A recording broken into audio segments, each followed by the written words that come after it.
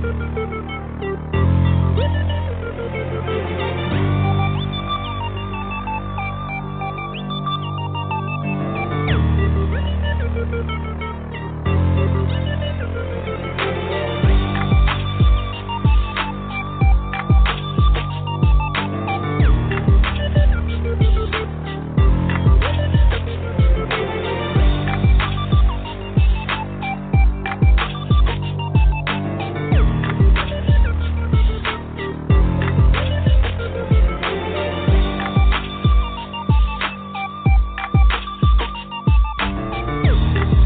now, Turnbuckles, Trunks, and Titles presents to you Nicholas London and Cueball Carmichael.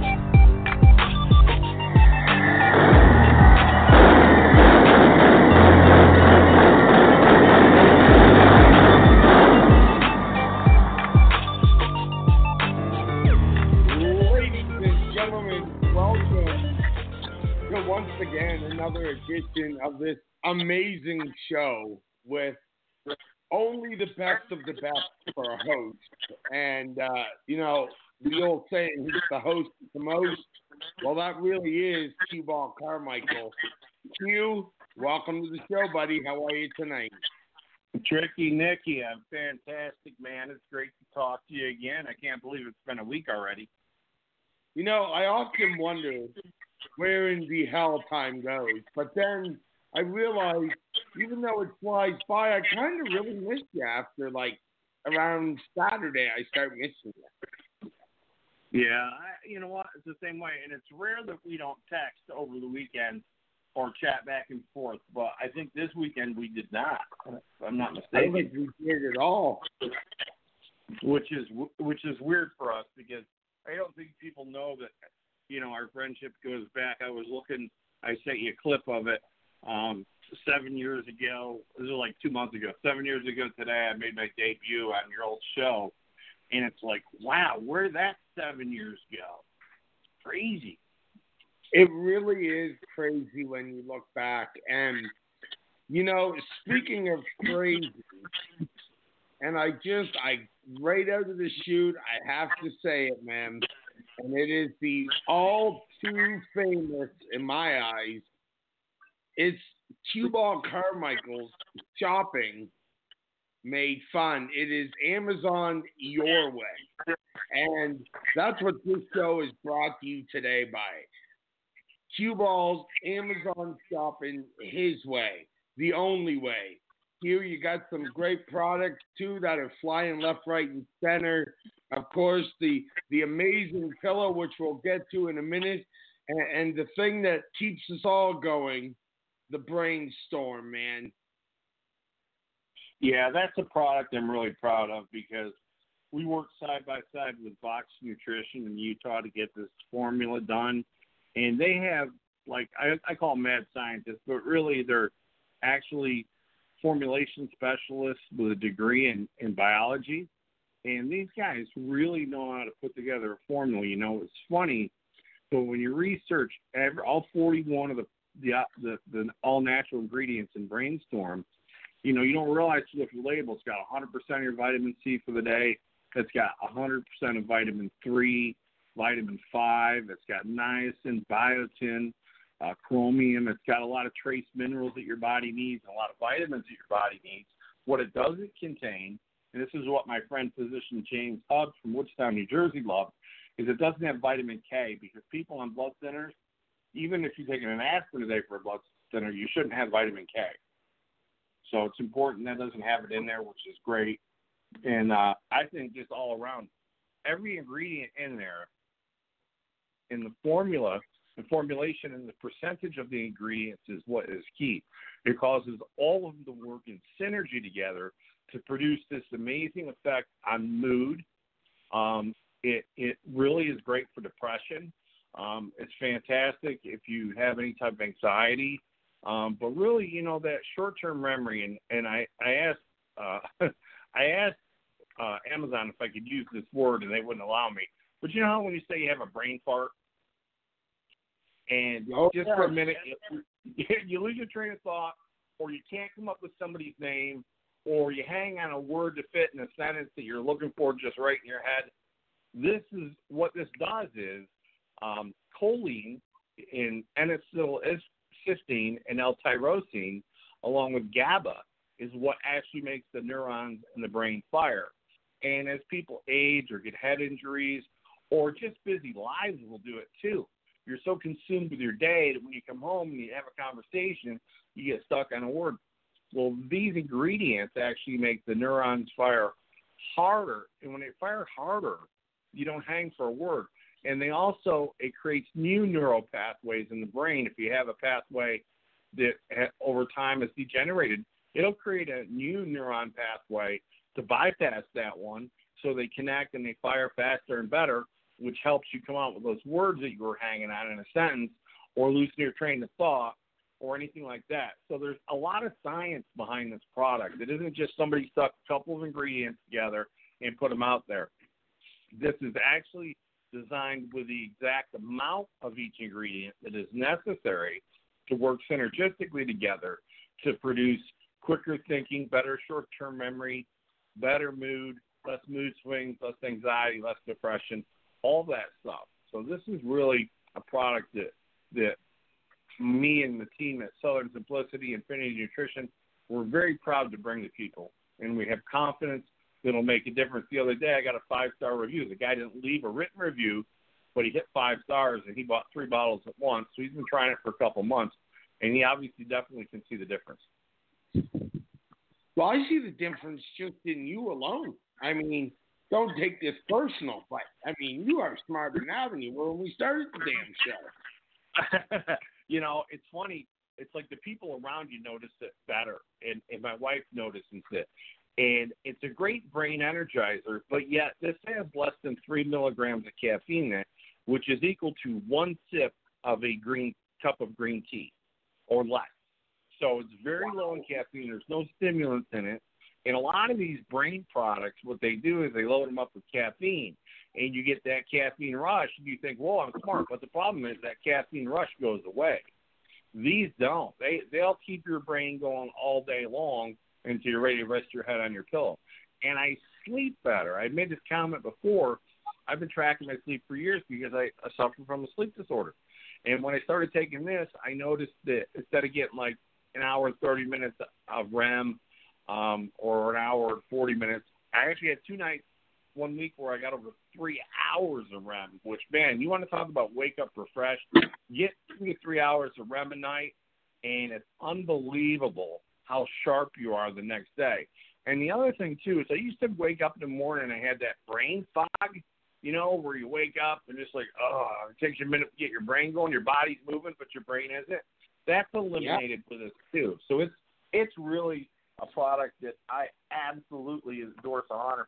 I mean, it's just fantastic.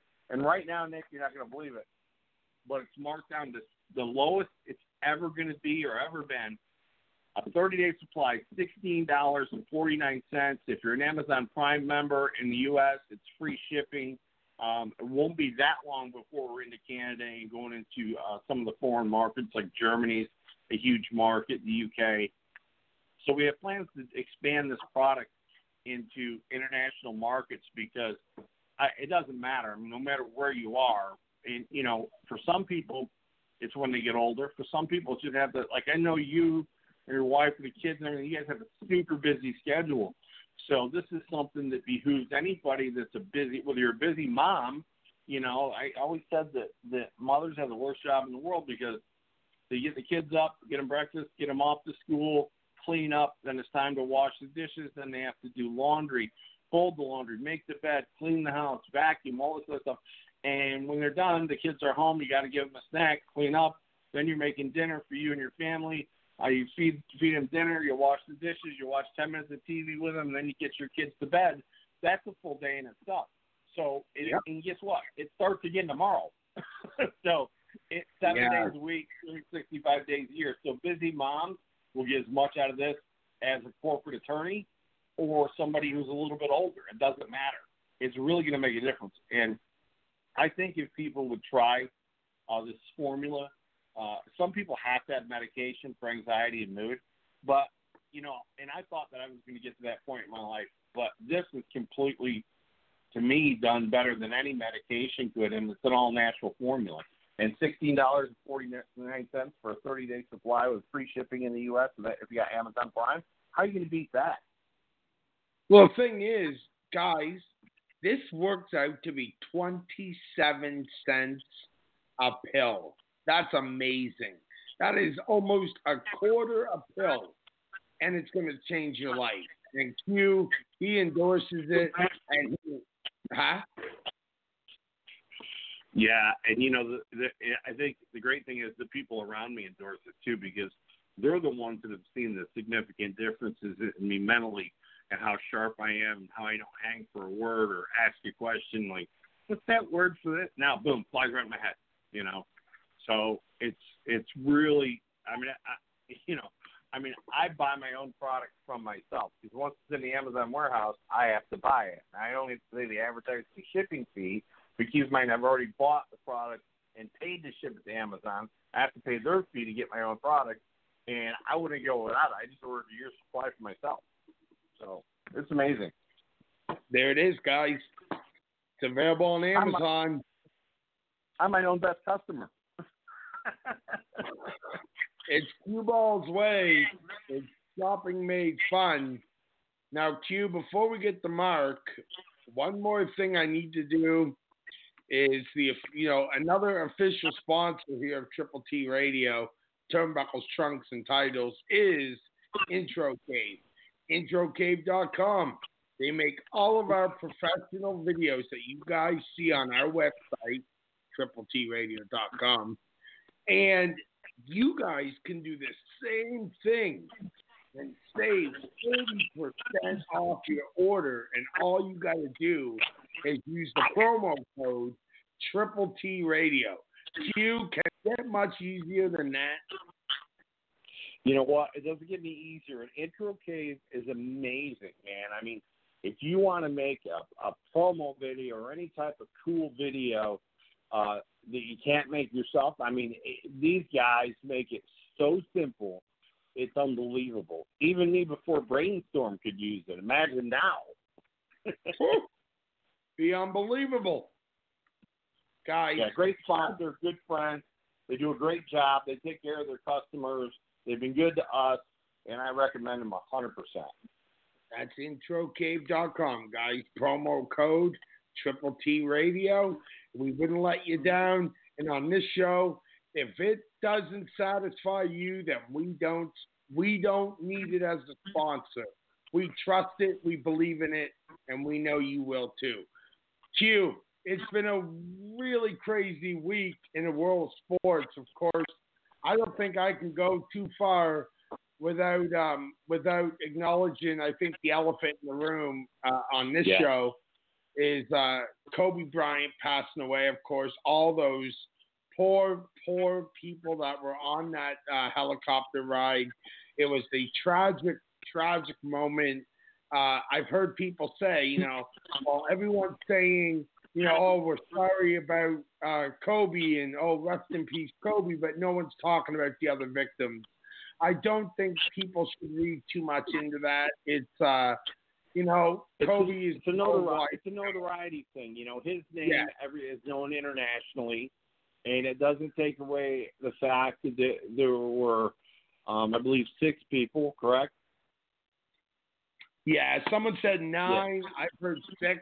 I heard the official word was 6, but his daughter was on board, her best friend, her parents, the pilots. I mean, our heart goes out to each one of them equally. Prayers and condolences to them and their families at a very difficult time. And it's tragic when anybody loses their life. One of the cargo jets for the United States military was shot down going between Kabul and Kandahar last week, and 2 pilots died. And, our heart and some prayers go out to those people, the military. A good friend of mine I had a lot of battles with, Ryan Mitchell, his real name Brian Mader. He's over there deployed right now in Afghanistan. He's a Black Hawk chopper pilot. Kind of ironic. We basically ended each other's career. I mean, he, in a match with me and Ryan Edmonds, him and Chris Taylor, he broke his back on a power slam from Ryan Edmonds. and couldn't wrestle again. And, of course, I had a broken neck from years ago, and it was so physical between him and I and the 3 or 4 times that we wrestled over a 3 or 4 month period of time that I was just at a point where, you have a wrestling sense? Yeah. But it really made me realize how easy it is to re-aggravate an injury or get injured.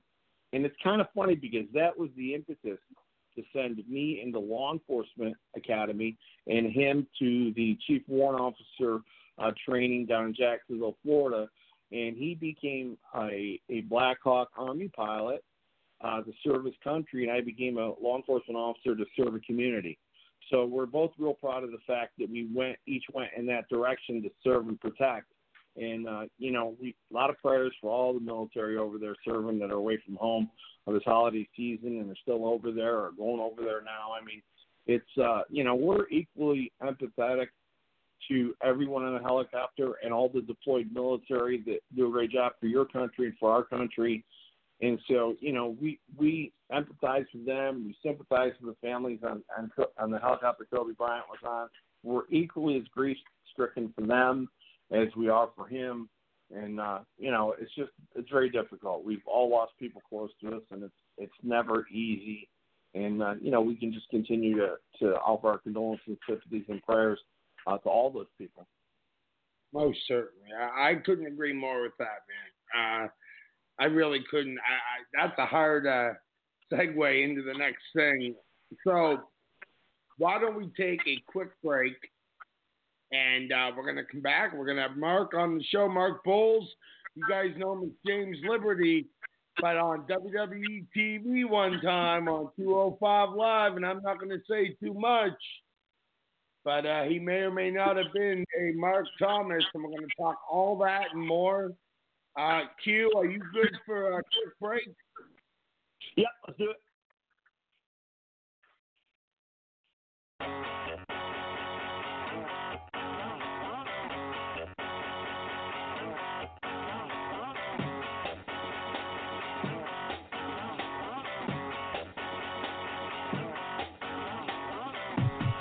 Hey guys, I got to tell you about this new product that Cueball and I just started using.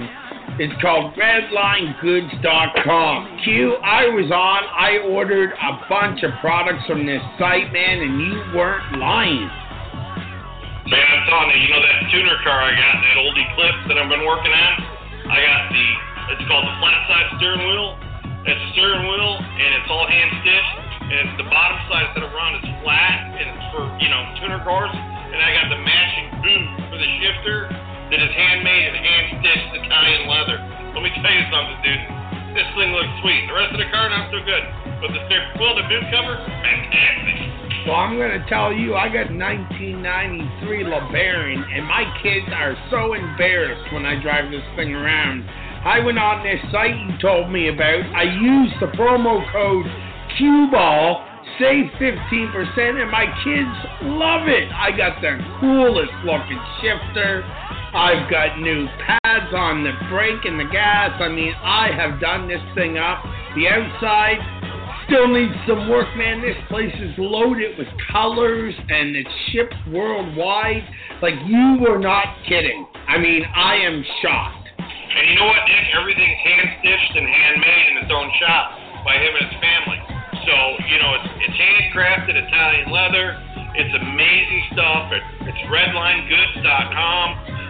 The owner's name is Mike. He's a friend of ours. And if you just happen to mention promo code Cueball, you're going to save 15% on your entire order. So make sure you go there, folks, redlinegoods.com, all one word, redlinegoods.com, and check out their selection of really nice handmade Italian leather, accoutrements for your vehicle, and a lot of other cool products they have for cars.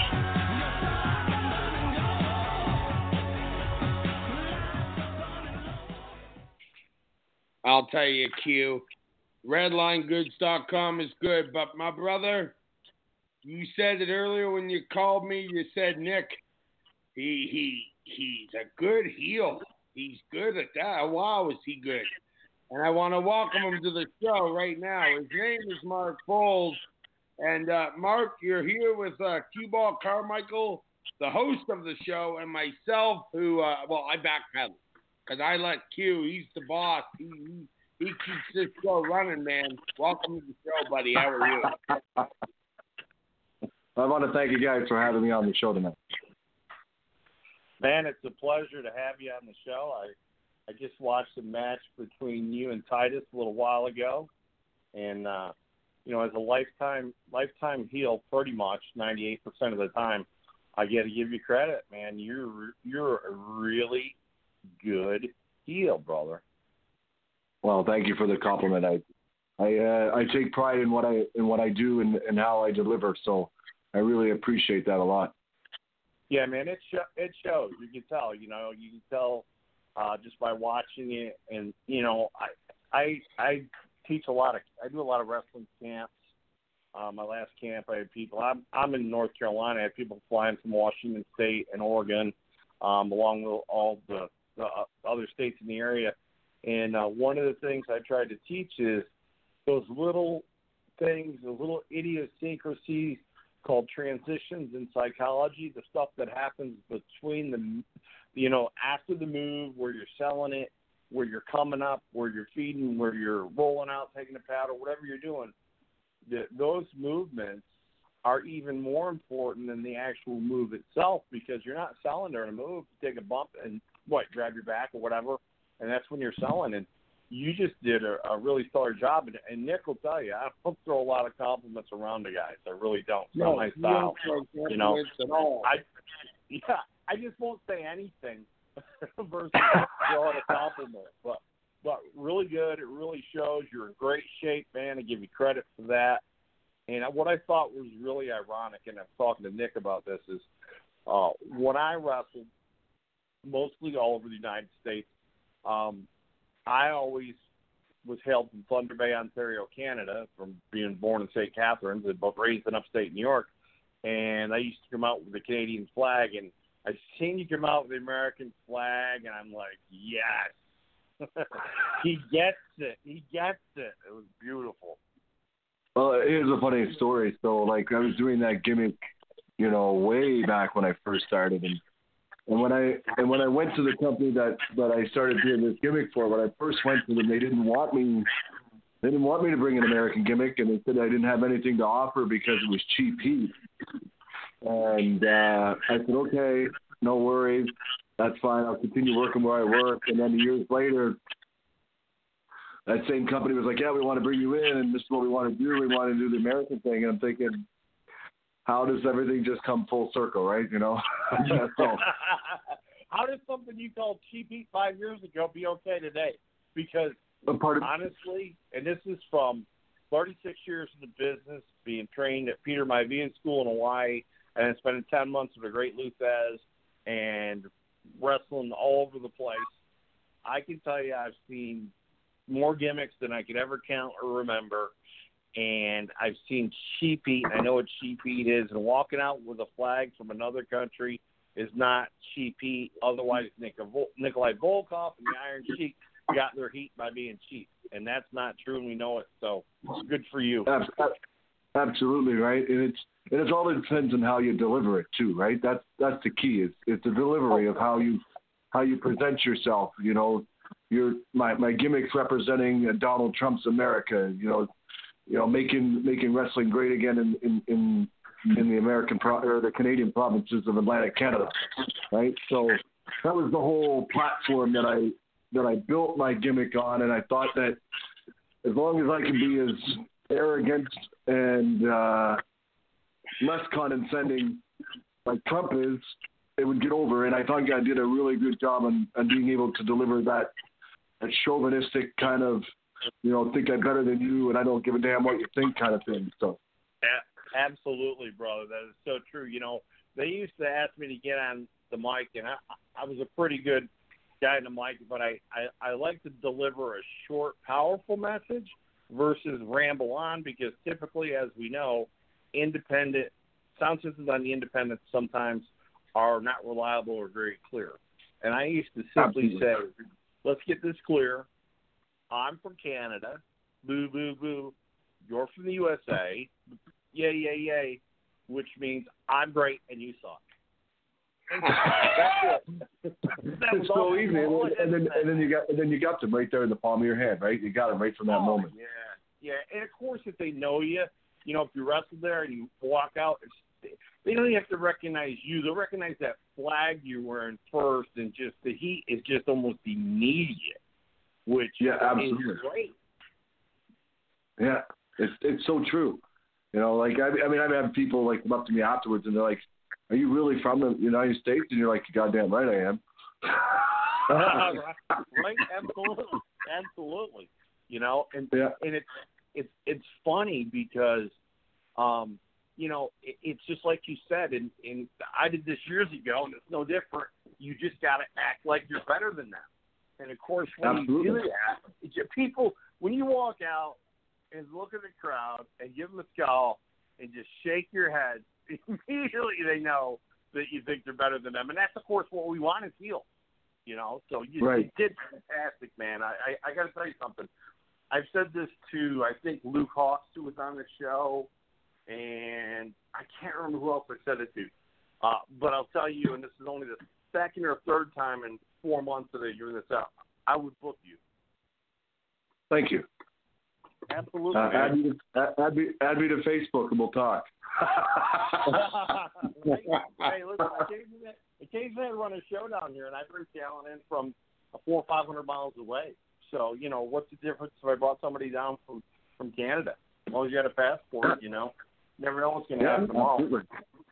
And the one thing I will say about Mark, and it gives me great pride when I say this, is when Mark is in an arena or Mark is on the outside of the arena, kayfabe is not dead to him. And he tries to keep what is left of it alive, and I love that. I try to.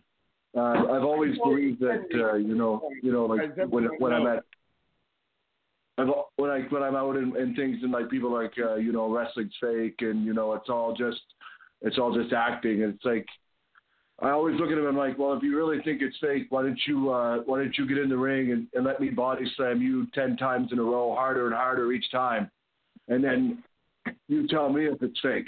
Let me drop you a couple of elbows here and there. You let me tell you it's fake. Let me punch you in the face, right? and then most of the time they're like, well, maybe they second guess it, right? Exactly. Well, it's funny that you mention that because I have a friend of many years who came down when I had wrestling school down here for about 3 years. I had one back in Virginia years ago. Trained a guy you might know, Joey Mercury, and Christian York, who were really good wrestlers.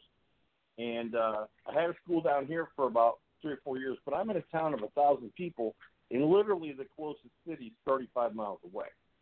So I had my ring set up, and one of my friends came down, and he's like, "We want to take his son over, who was about 8 years old, to see the ring." And I said, "Sure." And I had a high spots ring, so I had a good one that bumped real well and didn't beat you up. And he goes, "Hey, can you do a move?" I said, "Well," and I was leading him down this road. I said, "Well, how about I give you a body slam?" And I showed him how to do it real quick, and I picked him up and slammed. He's about 200 pounds. I'm about 265. I slammed him, and then he goes, "Want to do something else?" I said, "Pull your arms to your side. I'll drop an elbow."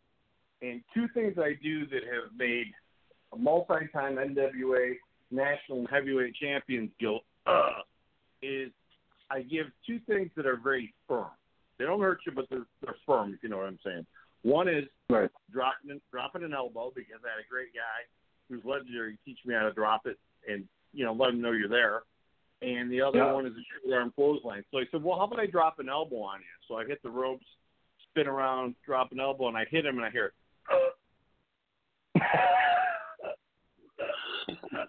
and knocked the wind out of him. Took him about a minute to get it back, and then he was sick. And I said, "What's up, man?" Wow. Because I felt like I was hit by a freight train. I said, "Oh, don't worry, buddy. It's all fake." And he's one of the guys that stood in line for 3 hours so his 8-year-old could meet Hulk Hogan, but I really think it was as much for him. But, I will give him this. Whenever I wrestled, no matter where I wrestled within 200 miles, he was always at every show. But we met each other in the business world, and he actually ended up working for me for a couple of years. But, you know, it's like, oh, that wasn't too bad. Well, let me show you something that's a little bit more like what we do. Oh, whoa. So, you know, and you're exactly right. When you tell somebody, well, hey, it's all fake, why aren't you doing it? You know what? I don't care who you are. Getting punched in the head and getting body slammed and bumped out of the ring, after a while, it kind of hurts. After a while, it takes a toll, right? Exactly. Yeah. You know, like I've been fortunate enough that I haven't been hurt very often. Like I've had 2 concussions, one just recently, and I've been very fortunate. I've been doing this for 13 years. Have I been doing it religiously for 13 years every night? No. Have I been doing it every weekend every night? No. But I've been doing it for 13 years, and there was times where we done 4-day tours, and we've done a Friday Saturday night thing. It's every time you get body slammed, every time you get suplexed, every time you get punched in the face, every time you get dumped out of the ring, there's always that opportunity of it going wrong. Like I just did a spot last year, and Nick can protest because he's seen me wrestle multiple times. I'm not somebody that does anything out of my comfort zone. So they kick me in this ladder match, and I'm like, okay, I've only been in a couple of them. I've never really done anything big. So this year, let me try something that I wanted to do and I wanted to feel comfortable with. So I decided to let the guy push the ladder over while I'm in the center of the ring to go through a table on the outside. Again, that's not something that I would normally do, but I wanted to give the fans the moment, right? I wanted to have that moment of the night, right? And sure enough, I'm up on the ladder, and the ladder gets pushed. I hit the table, and I only hit the side of the table. I didn't judge it as far as I wanted it to. Table didn't break. I think maybe the legs broke at that. But I'm telling you, for weeks, my knee was bothering me, and my back was bothering me. It was pretty nasty bump, but I was glad I did it though. But I kind of wish it would have went better than the way it did. But go ahead, Nick. No, in fairness, Mark, you're right. When you said that about it, I can attest to it because I've been watching you. You've been in this business how many years? I think the last time I checked was 13 years. Then I've been watching you for 12 and a half. And yeah. I know how good you are. I not only have I watched you, I've also been on the receiving end of a kick or two. And you are a professional. And I mean that. And I'm not just blowing smoke. I mean that. You are a professional. And I've always told you, you've got the gift of Shawn Michaels in this business. And you've got the gab of a Bret Hart in this business. So you've been very fortunate. And you were trained by Wayne Kreiderman, yes? Yeah, absolutely. And I owe everything to Wayne Kreiderman because if it wasn't for Wayne, I wouldn't be where I am today. And that's what I mean, though. You've been able to take every bit of the tools that somebody along the way have given you. Of course, we know who built your foundation, Wayne Kreiderman, which we will talk about, but he built your foundation, but you've always been open ears and willing to criticize and take knowledge in from other legends, other greats, Hall of Famers, anyone that wants to tell you something, you're always right there to listen and you don't take it personal. And I think that's been a major factor in your career. Yeah, absolutely. And then that's what I tell, the guys that are getting into the circuit now, right? It's like, if you don't ask me to watch your match, or if you don't ask somebody that has more experience than you to watch your match and give you pointers, and how are you going to learn, right? And I've always done that. I've been on shows with Kurt Angle, I've been on shows with Hacksaw Jim Duggan, and I've been on shows with Brody Steele. And he's, for that guy, he's doing a lot of things at his age, going overseas, and he's wrestling in India, and he's wrestling in England and all that stuff, and wrestling the Great Khali in one of the biggest shows of all time. And, even I've asked him, hey, can you watch this stuff? And, although from all those guys, when they tell me something, I always make sure that what they tell me, like even Cowboy Mike Hughes, I remember one time I asked him, and he was just like, when you're selling, he's like, sell to the second and top rope, not the bottom and the second rope. I never really understood why, and then once I went back and I watched, I could totally understand why. And he explained it to me, and I totally got it. So from now on, I always make sure, like when I'm taking a bump or if I'm doing something and I'm trying to make the good guy look spectacular as I can, that selling, and even when I'm in the babyface role, and I'm selling it so that it's visual enough for everybody to see, right? So, and I think that's the key, is that you have to be able to teach. You also have to be able to learn to listen, and you also have to be able to respect those guys that have paved the way before you. Hey, Mark, didn't Wayne get trained by Al Snow? Yeah, Wayne get trained by Al Snow in Ohio. Yeah, and, super good friend of mine.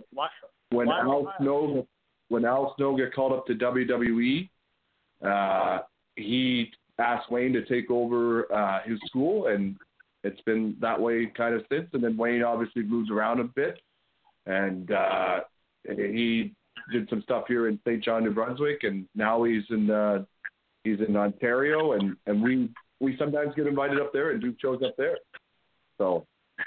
Yeah, I know who he is. I'm really good friends with Al Snow. So, as a matter of fact, okay. He when I went to WWE in '96, he was up there. I got made an official member of the Job Squad. So enough said. Okay. But yeah, great guy. And if Al, the thing about Al is Al's an outside the box thinker, which I love. And right. He's when the guy I trained, Chris New York, got a deal with TNA. Al was one of the agents down there at the time, or had worked his way a little bit higher up than that. But yeah, I've known Al since probably '96. So great guy. And if Al, the great thing about it is if Al trained him, he's got a skill set. He was trained by a thoroughbred, so he can pass that plus what he knows on. So I'm trying to think of the name that I saw him wrestle a long time ago. Crusher Klein. That's it. There you go. Yeah. There you go. And he also did a Mr. Clean gimmick.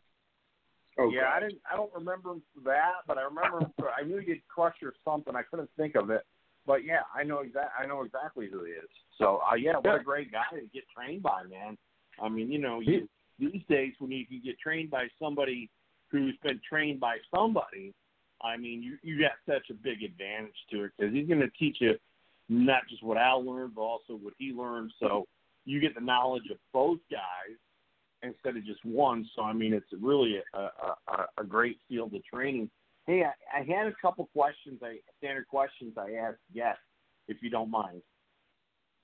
Yeah, absolutely. I always say that to young guys that ask me, that are struggling, I always ask them, well, how many matches do you have in?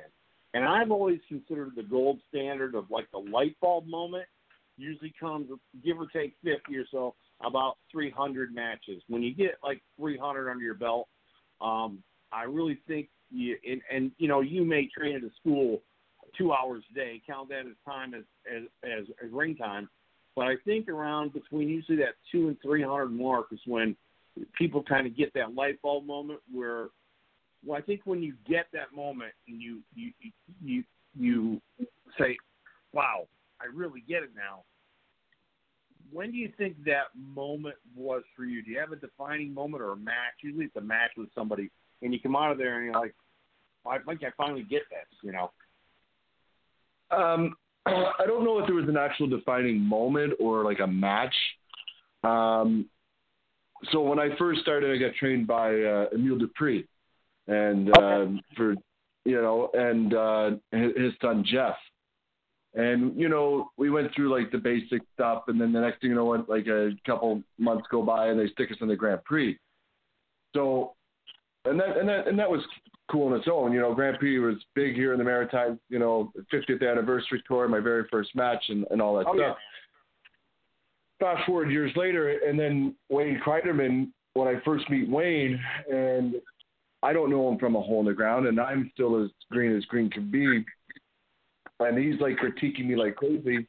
And what I always heard about Wayne was that, he just had mats here and he was just teaching guys. So I said, well, what does this guy really know?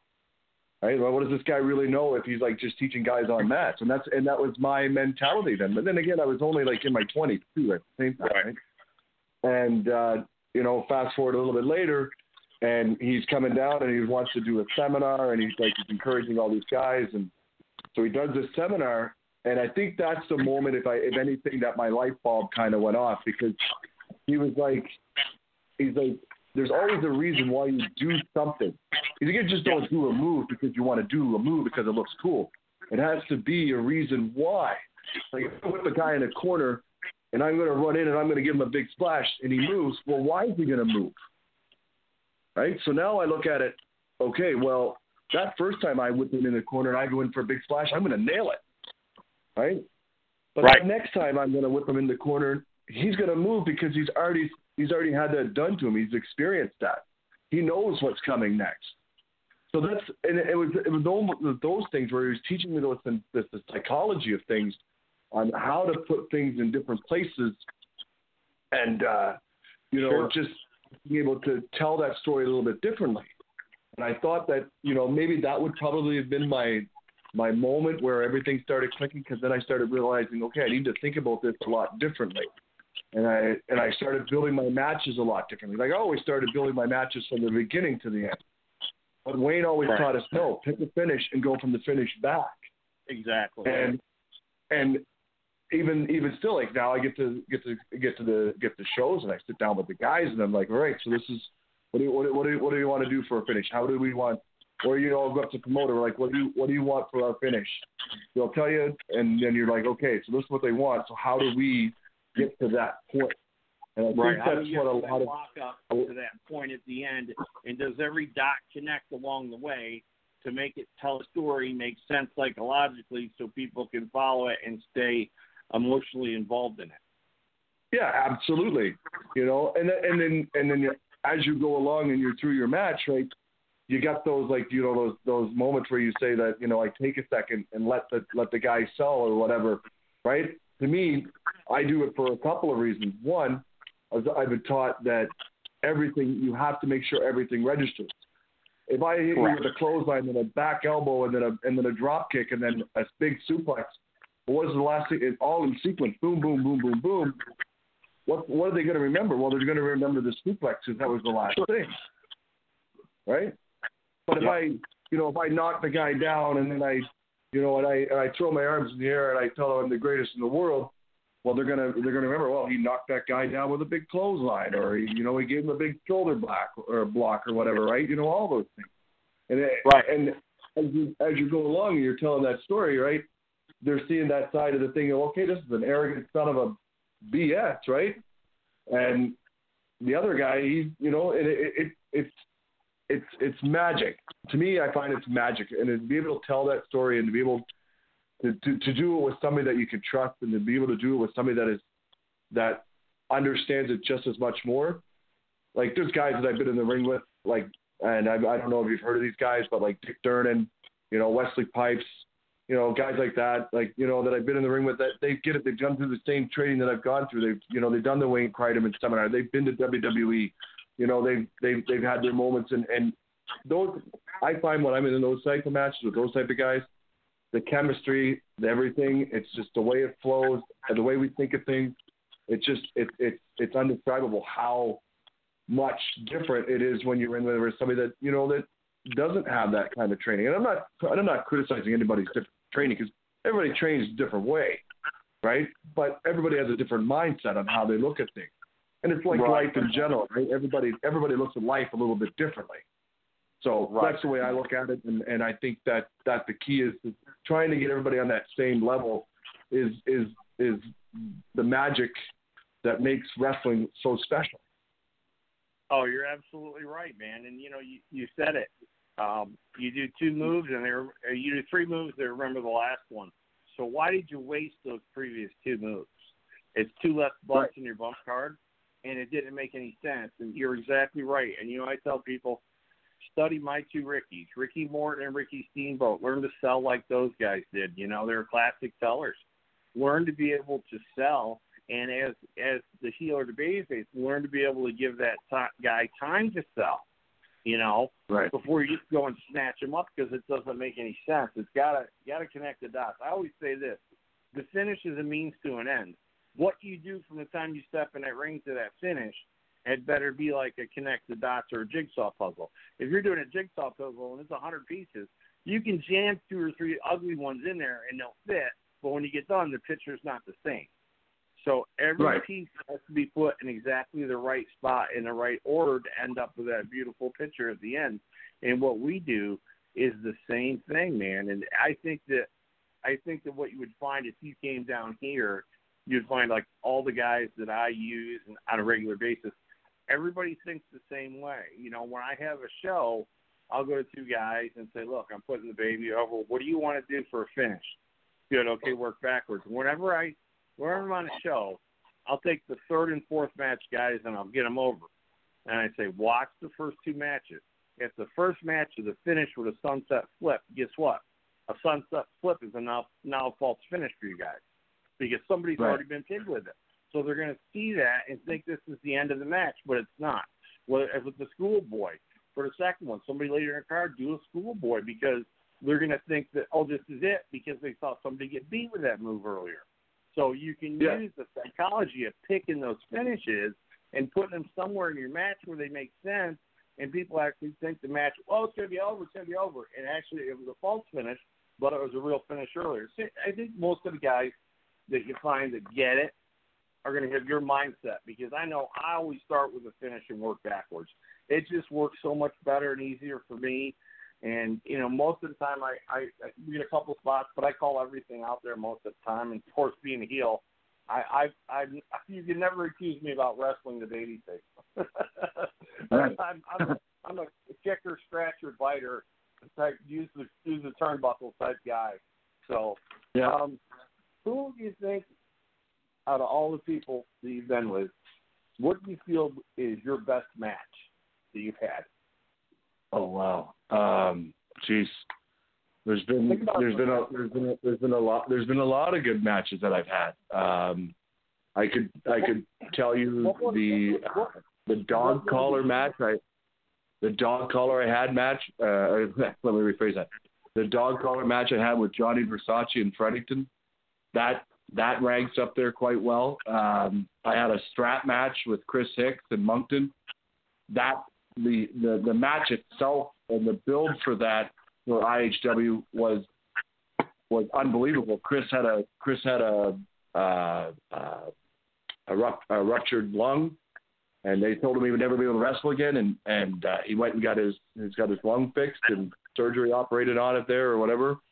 And so we built a storyline on how he couldn't breathe and all that stuff, and it just led into so much natural things that we did, and then the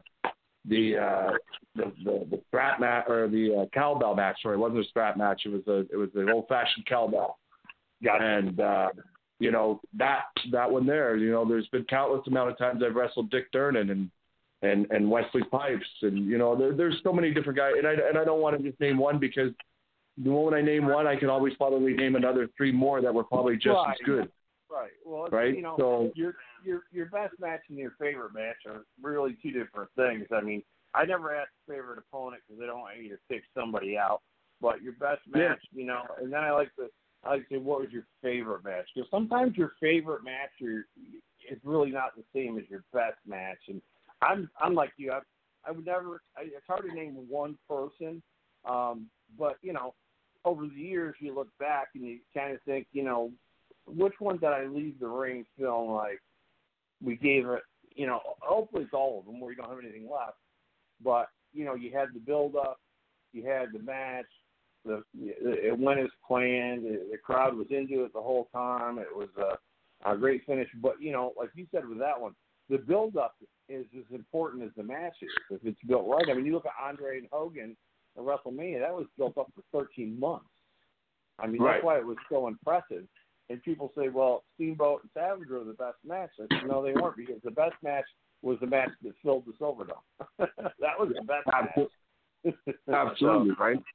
You know, so to answer your question, so to answer your question, my favorite match of all time is what I will have to say is the one with Chris Hicks. The way it was built, the way it was delivered, the opening of it, even like just teasing getting the strap on, because he wanted me so bad, and I was saying that I don't really want to put that strap on. There's no way you're going to make me put that strap on, kind of thing. And he finally gets me. He brings me the hard way in, and I try to squirm my way out of the ring, and then he pulls me in the center of the ring, and then he just stands on my wrist, right? And I have nowhere to go, right? Just from that moment on, and then the finish with a huge guitar shot to the head where it explodes. After a false finish, where we were doing the whole, it didn't matter if it was pinfall, submission, or you tag all 4 in a row, but I tagged 3 in a row, and I give Chris goes to give me something, and I poke the referee's eye by an accident, and by my hand flailing so the referee doesn't see it, and I get out of the move, and I take the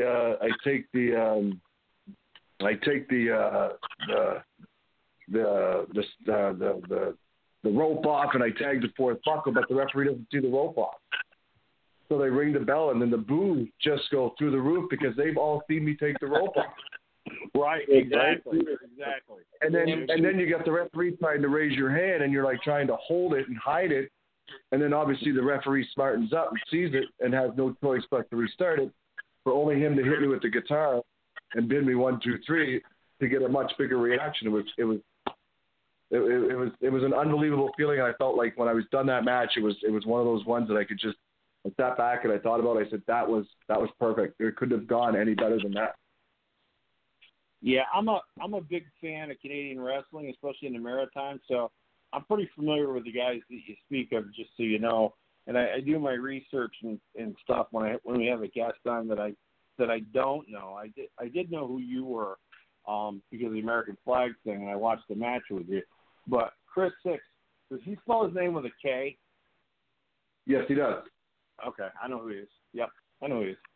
I try to keep up on everybody that is from an area like I'm friends with Bruce Hart. I did probably 20 straight appearances on his show.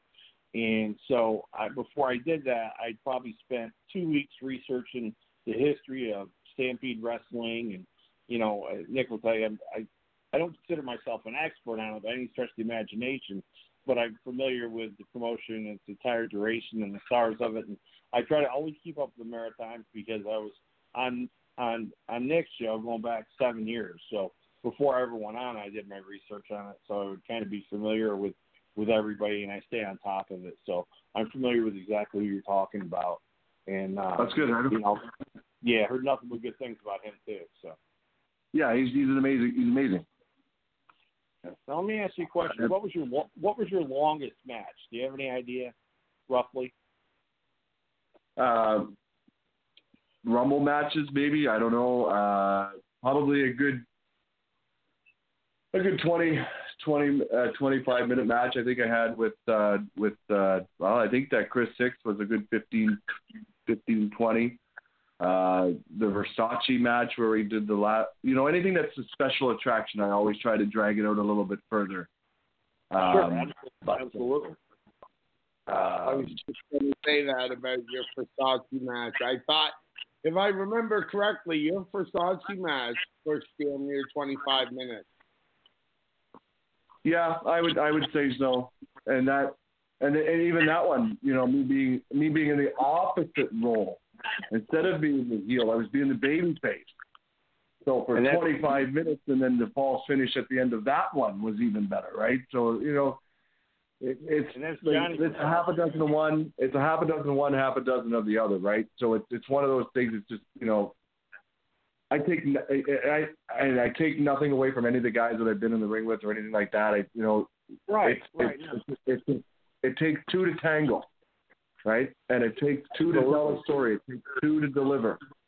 And those two boys, when it came to do the work, we both delivered, and they delivered at the same time. And to me, those will always be special moments for me. That's fantastic, man. That sounds really good. So, where do you see yourself in the next between the next year and the next 3 years? What's your aspirations? Where do you want to go? What do you want to do? Me, I just want to wrestle. But right now, like I'm gonna admit here on air, like I suffer from anxiety and stuff, and I've been diagnosed with generalized anxiety 2 years ago, and it got really bad to the point where I needed to start getting mental health and things like that. Sure. Last September, I took a big chair shot that was done accidentally wrong. It gave me a concussion, and I had no desire to want to go back. I had none. And I honestly wasn't having fun with it anymore. Not that wrestling's all about having fun, but I mean, my passion wasn't there. Yeah, and you know, when 2020 turned around, and I said to myself, I remember laying on my couch, and I said to myself, you know, I got to stop feeling sorry for myself. I got to stop letting this anxiety run my life and making me feel the way I feel. I said, I got to do what I got to do that makes me me. So I reached out to, you know, a promotion here, and I was like, listen, I'm coming back, and I want to wrestle again. And they were happy to receive me. They were like, when were you thinking? I was like, well, I'm not in great shape right now because I hadn't been taking care of myself. And that's on me. That's not on anybody else. It's just my eating habits, not going to the gym, you know, not doing anything that I should have been doing. And because I didn't have that passion to want to even do it anymore, and I kind of let that all go away. And so since then, like, I've been in the gym quite a bit. I changed my eating habits. I'm now on a low carb, high fat diet. I've lost some weight. I've not weight, but I've lost some fat, but also maintained the size and maintain the same weight, which is good. And so I told him, I said, let me give me till June and let me see where I'm at in June. Because I figured 4 months of following this diet hardcore, which I've done really, really well, which is really hard for me because for me, I love my food. I love my coffee, right? I love my sugars, all that stuff. And, you know, I've noticed a lot of difference, like in just like looking at myself in the mirror. And I thought 4 months is going to be a long time, but at the end of the day, it's going to be well worth it. And I just want to work. Doesn't matter where it is. You know, if I'm only limited to working here in the Maritimes, fine. You know, if I get another call up to go to WWE, even better. If I get a chance to, you know, to go to, you know, anywhere in the States, fine. That's, you know, that's all this is, right? It's what I love to do. And I would never restrict myself of where I can and can't go, right? I have some amazing friends. My parents are behind me. And I have a very special someone in my life that has changed the way, well, not changed the way, but helped me get to a much more positive situation. I've done most of the work myself. She's a constant reminder of how positive I can be and I should be. And, you know, she supports me 100%, and I know she's listening. And, you know, so it's all these things that, you know, and all she wants me to do is succeed and be happy as well, right? So where wrestling takes me, coming from, you know, when I go back, I'm up for anything and everything. If I go to Japan, I go to Japan. If I go to, you know, to come down and work for you, then that's an achievement that I'm proud of. It's all about just putting the time in and just doing what I love to do, because it's the only thing that I've ever noticed in my life, besides, you know, my family and a couple of special people in my life, that has actually loved me and I've loved it back, and it's never hurt me. And well, one thing that I absolutely love about this business. Well, I appreciate your honesty, and, you know, we all go through that wrestling is a business where I think that it attracts a type of person, a lot of guys, and I have a private group called Wrestling with Depression, and it's for people in the business with depression and anxiety, because it is a big thing in the business, and you have to take care of that part of you, and you have to have a good attitude. I want to read you something that I posted on my page and in that group the other day, if you'll let me. Absolutely. It says, professional wrestling is not something you do. It is who you are. It's not a vocation, but rather a calling of sorts. Never get in it for the money, but instead because of the passion. Passion will sustain you when you struggle, and trust me, you will. I'm gonna definitely join that group because I actually like that. That's exactly the way I look at things now, right? Yeah. Well, hit me up. Nick will give you the information, but you can put Cueball Carmichael on Facebook, and it'll come up Christopher L. Jackson, which is my real name. But, yep. Join the page. I got a private group I've had for 5 years called Cueball's Corner Pocket, and there's guys like, I don't know if you remember Adam Baum, Brian Clark, Chronic. He's in there. Full Pain, who was a journeyman wrestler for years, in there. Frankie Kiatz is in there, who he just did an independent documentary called Journeyman, which, Nick, was that off the charts or what? I'm going to he's not on the show, so I don't going to blow smoke. Best documentary I've ever watched. And Mark, when it becomes available, I can tell you now that if you sit down and watch it, you're like me, you're a lifer, you know how much you love it, and this will blow your mind and make you love the business just that much more. One thing Wayne always told us, and it's always stuck in my mind. Everybody's like, do the drives, take the flights and all that stuff, and which is absolutely amazing, right? And Wayne was like, when you start to hate the drives and you start to hate the long roads, that's when you know you absolutely love this business. That's right. True story, man. I've always, and there's been times I'm like, oh my God, I got to drive 4 hours to go do a show in Miramichi, or I got to drive like 5 hours to do a show in Halifax, or even I got to drive all the way to Ontario just to do like a 15-minute match. It's like, God, I don't really want to do that, but when you do it and then you get there and you're like, man, it was all worth it.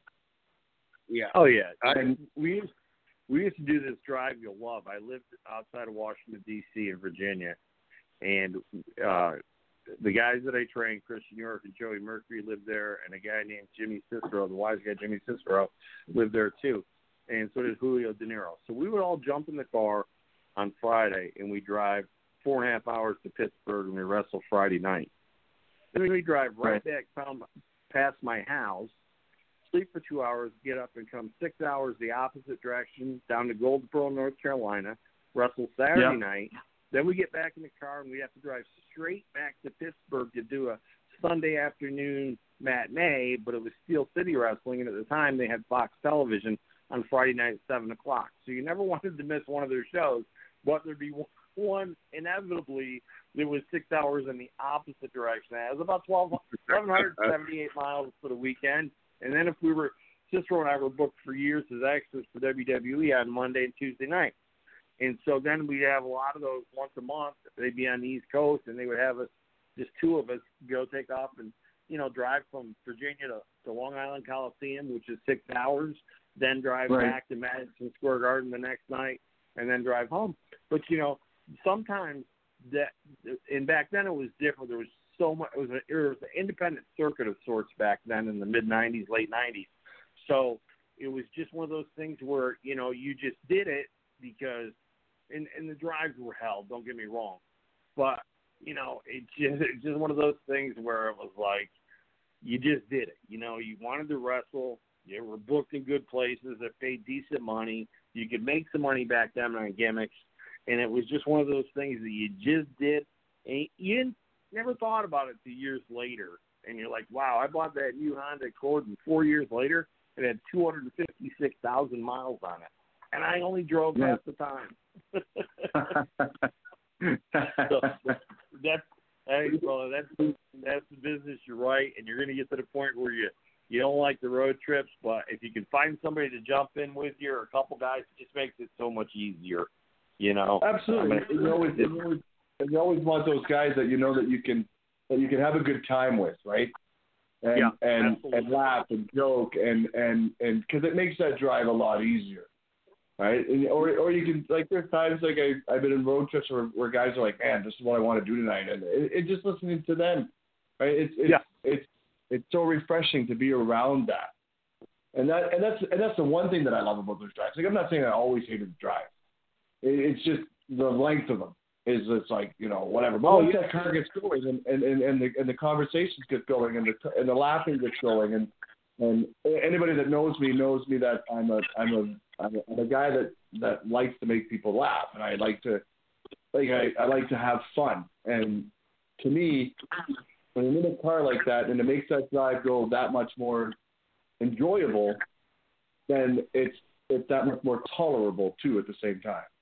Oh, absolutely. We used to play this game where we'd go around the car, and I'd have to have a wrestler where his first name started with A, and then it would go B, C, D, and then we'd come back around and be E, F, G, and we'd go through it, and then we'd do it again where the wrestler's last name had to start with A. And then we'd do it where we worked backwards to the alphabet, which actually is harder than it sounds. So, you do those things, and if you had younger guys in there, you'd run the rolling classroom for a little while, but that's what makes the business great. And when you can, when you sit there one day and you have, be blessed to have 35 years in the business in various capacities, you look back at it and go, you know what, man, I can pick up my phone and call any one of 25 guys and have a conversation for an hour with them and laugh and joke and kid around. That's when success is not always based on dollars and cents. It's based on relationships that you forge with people over the years and what you have when you get older that you can look back on. That's really a successful life. So, you're going in the right direction, and I give you kudos for what you're doing out there. There are guys now that, like, if I'm comfortable enough that if I'm having a personal issue that I can reach out to them. And they understand, and they're right there. They've always been there, and that's the kind of friendship that I cherish so much, right? And and I've been fortunate enough to make some great friends in this business. And like you said, like I've heard guys say, wrestling, you're not in it to make money, then you're not in it for the right reasons, right? Yes, I'm in it to make money. Do I want to lose money? Fringo, nobody wants to lose money. Right. But at the end of the day, I went to the show. I got my PO that I'd asked for. I come home. Do I still have money in my pocket? Am I up? If I'm up, then I'm okay. Right? It's a moment when you come home and you're like, man, I just busted my ass for 25 minutes, but I'm out $200 because I took a day off of work, or I took, that. It's like, well, what was the point of that?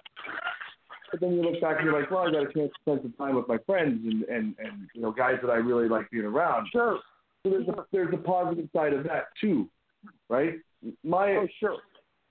What I want for myself and what I need for myself is to know that I can still make the money and still be able to have that fun and still be able to come back home and say, you know what, that was an amazing weekend.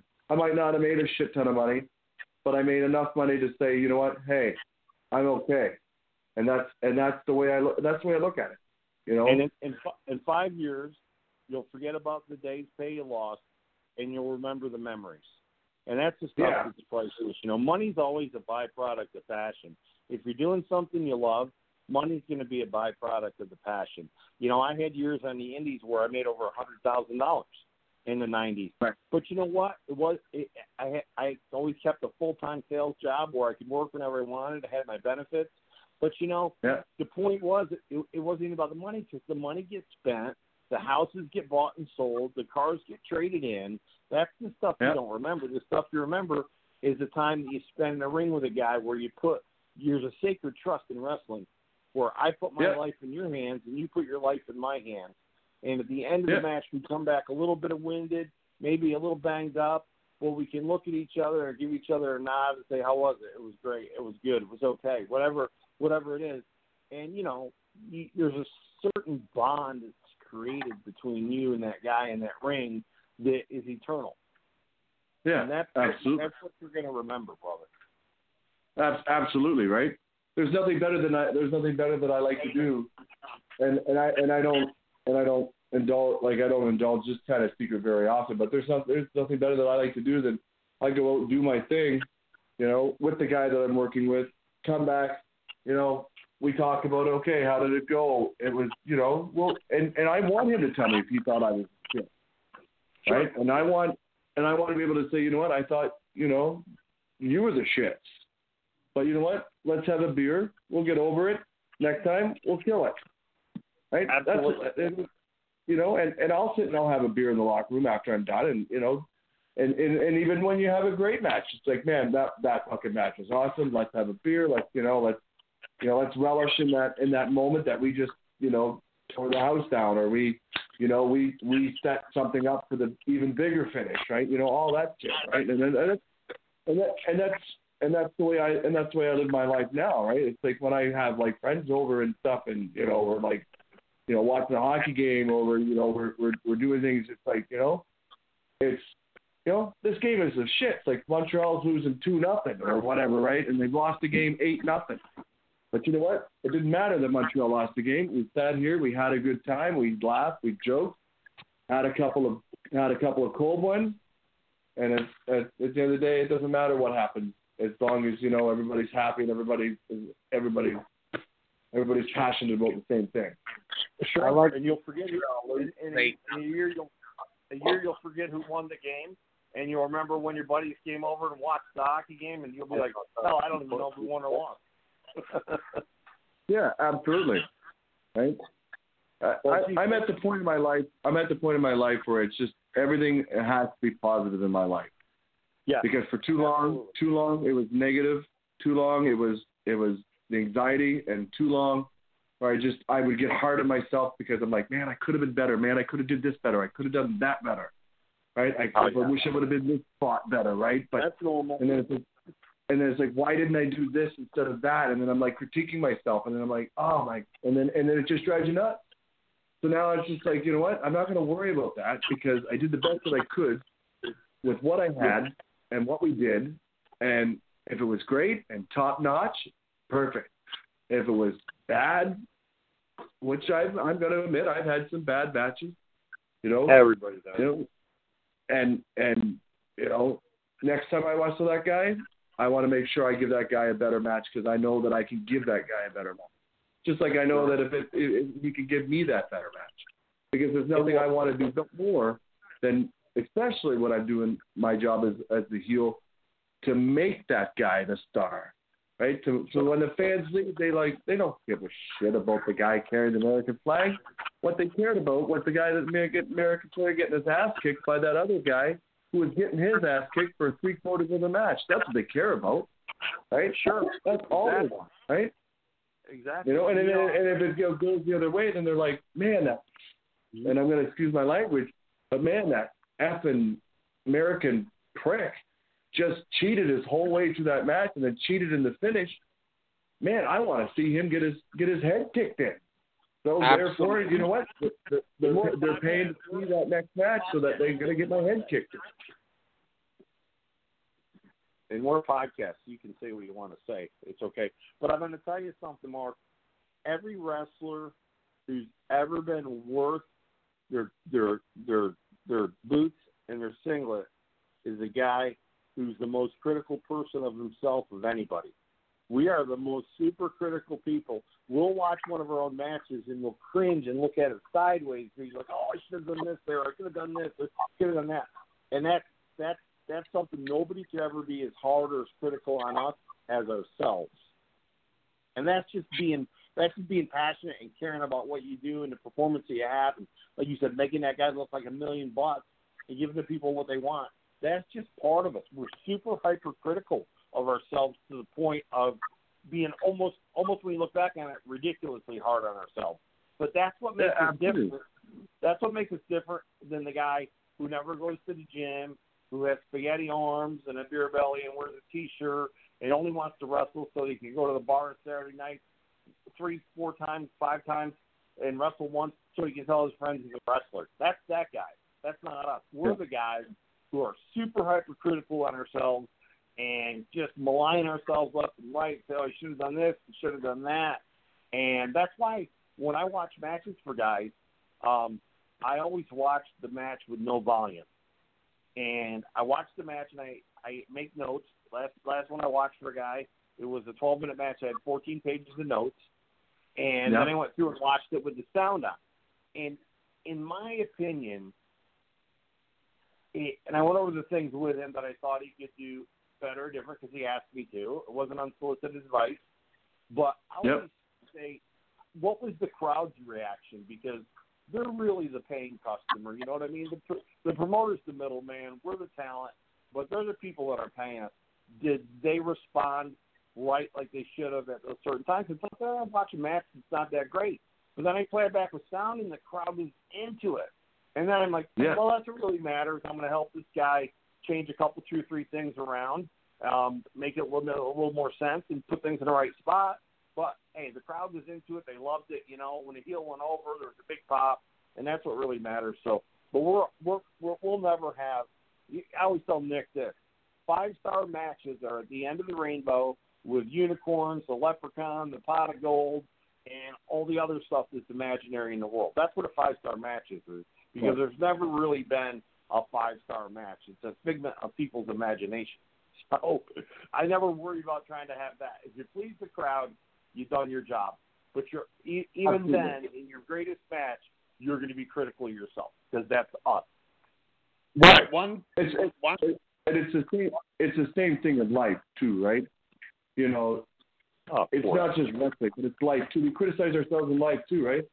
And you know, and maybe we're a little harder when we're like entertaining, but you know, I'm not proud of the way I've looked over the last month, and I criticize myself for that. But I have people telling me, "Oh, you look fine. You look fine. You know, whatever, right?" Yeah, okay, yeah, you think I look fine, and that's great, and I appreciate those compliments, and I appreciate, you know, you're trying to give me all the support that, you know, and all that stuff.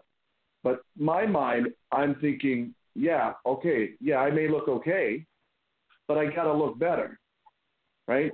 And I don't need to be reminded like 24/7, like, you know, if I go into a locker room and I take my shirt off and somebody refers to me like looking like a bag of milk, I don't need to be reminded that, because I already know, right? Am I doing the things that I need to do? Am I doing the things that I do that I need to do it?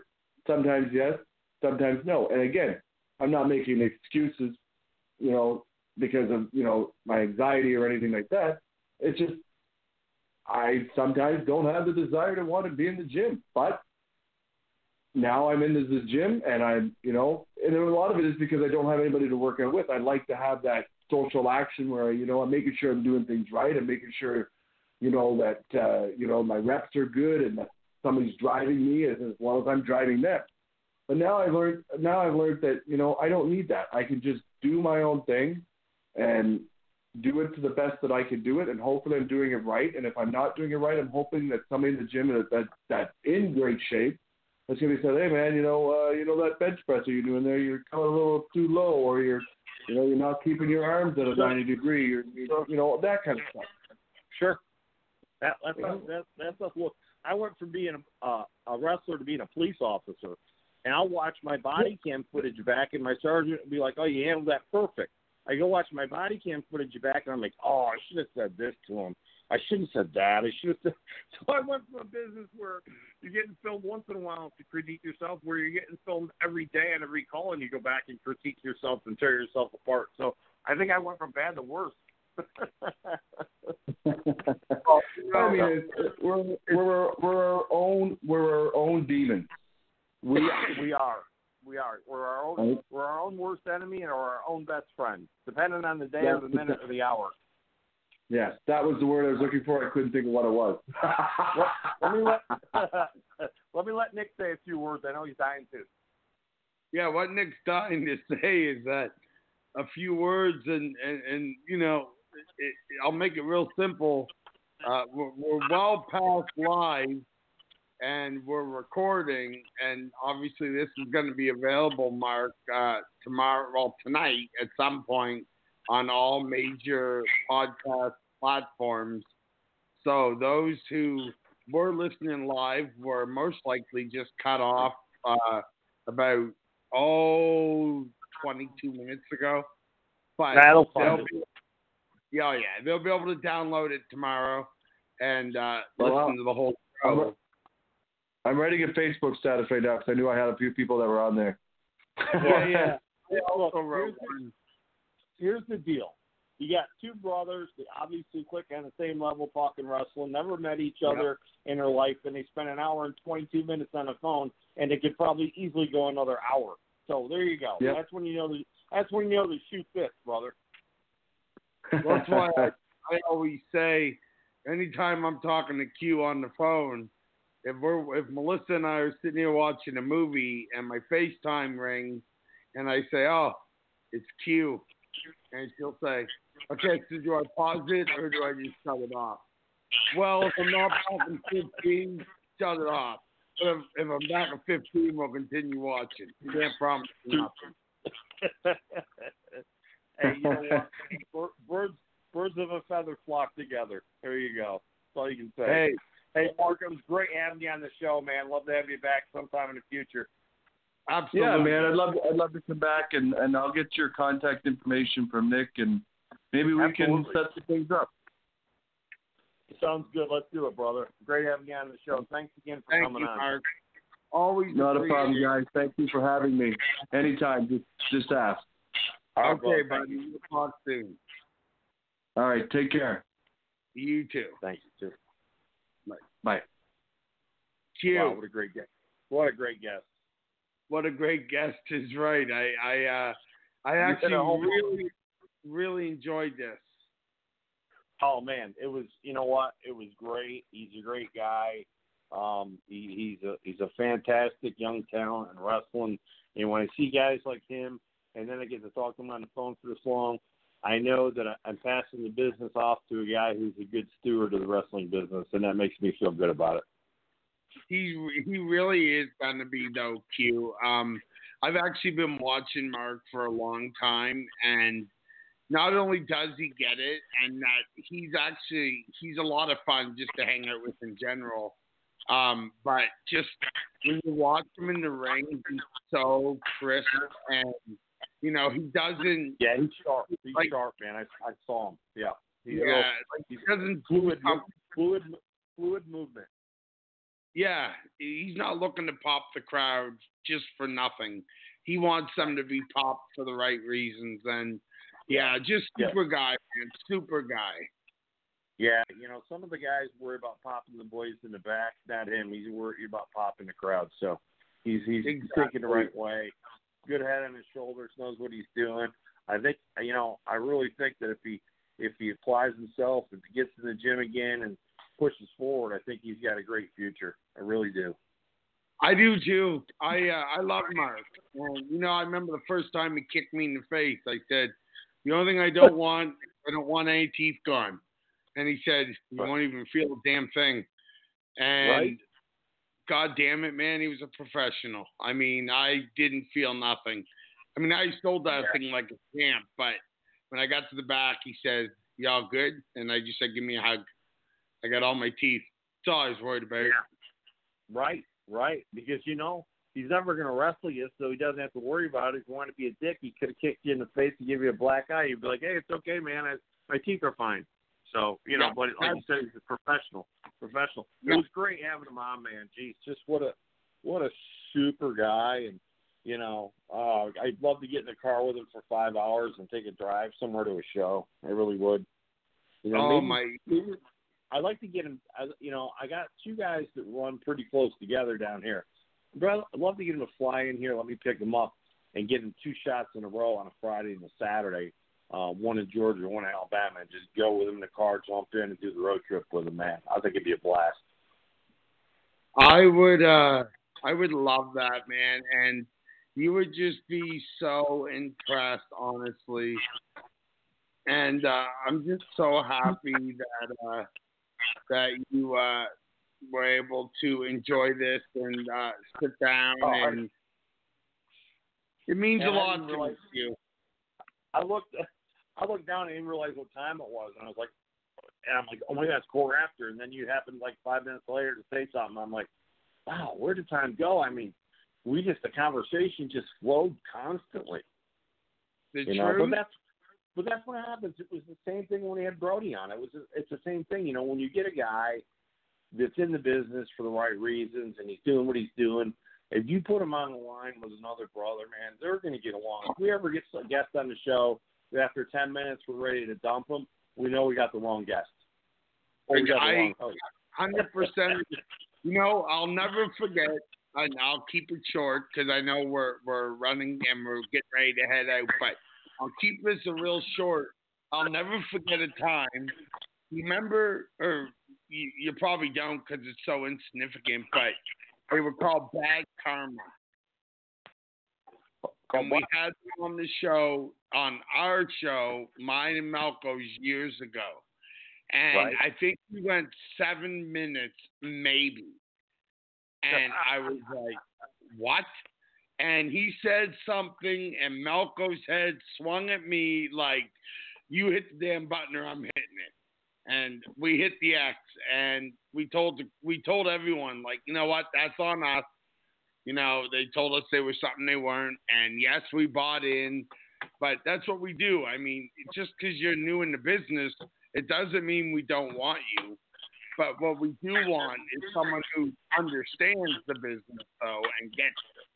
Well, guess who we got coming up in the next couple of months? What do we got, brother? Danny Cage, who owns the legendary Monster Factory, personally trained by Pretty Boy Larry Sharp, and has taken the Monster Factory to new levels.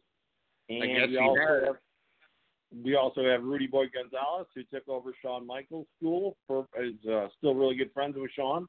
And when Shawn left to go back to the WWE after his back injury, he told Rudy, he said, look, man, Rudy been wrestling since the mid-'80s. He goes, I want to put you in charge of the Texas Wrestling Academy and have you take it over.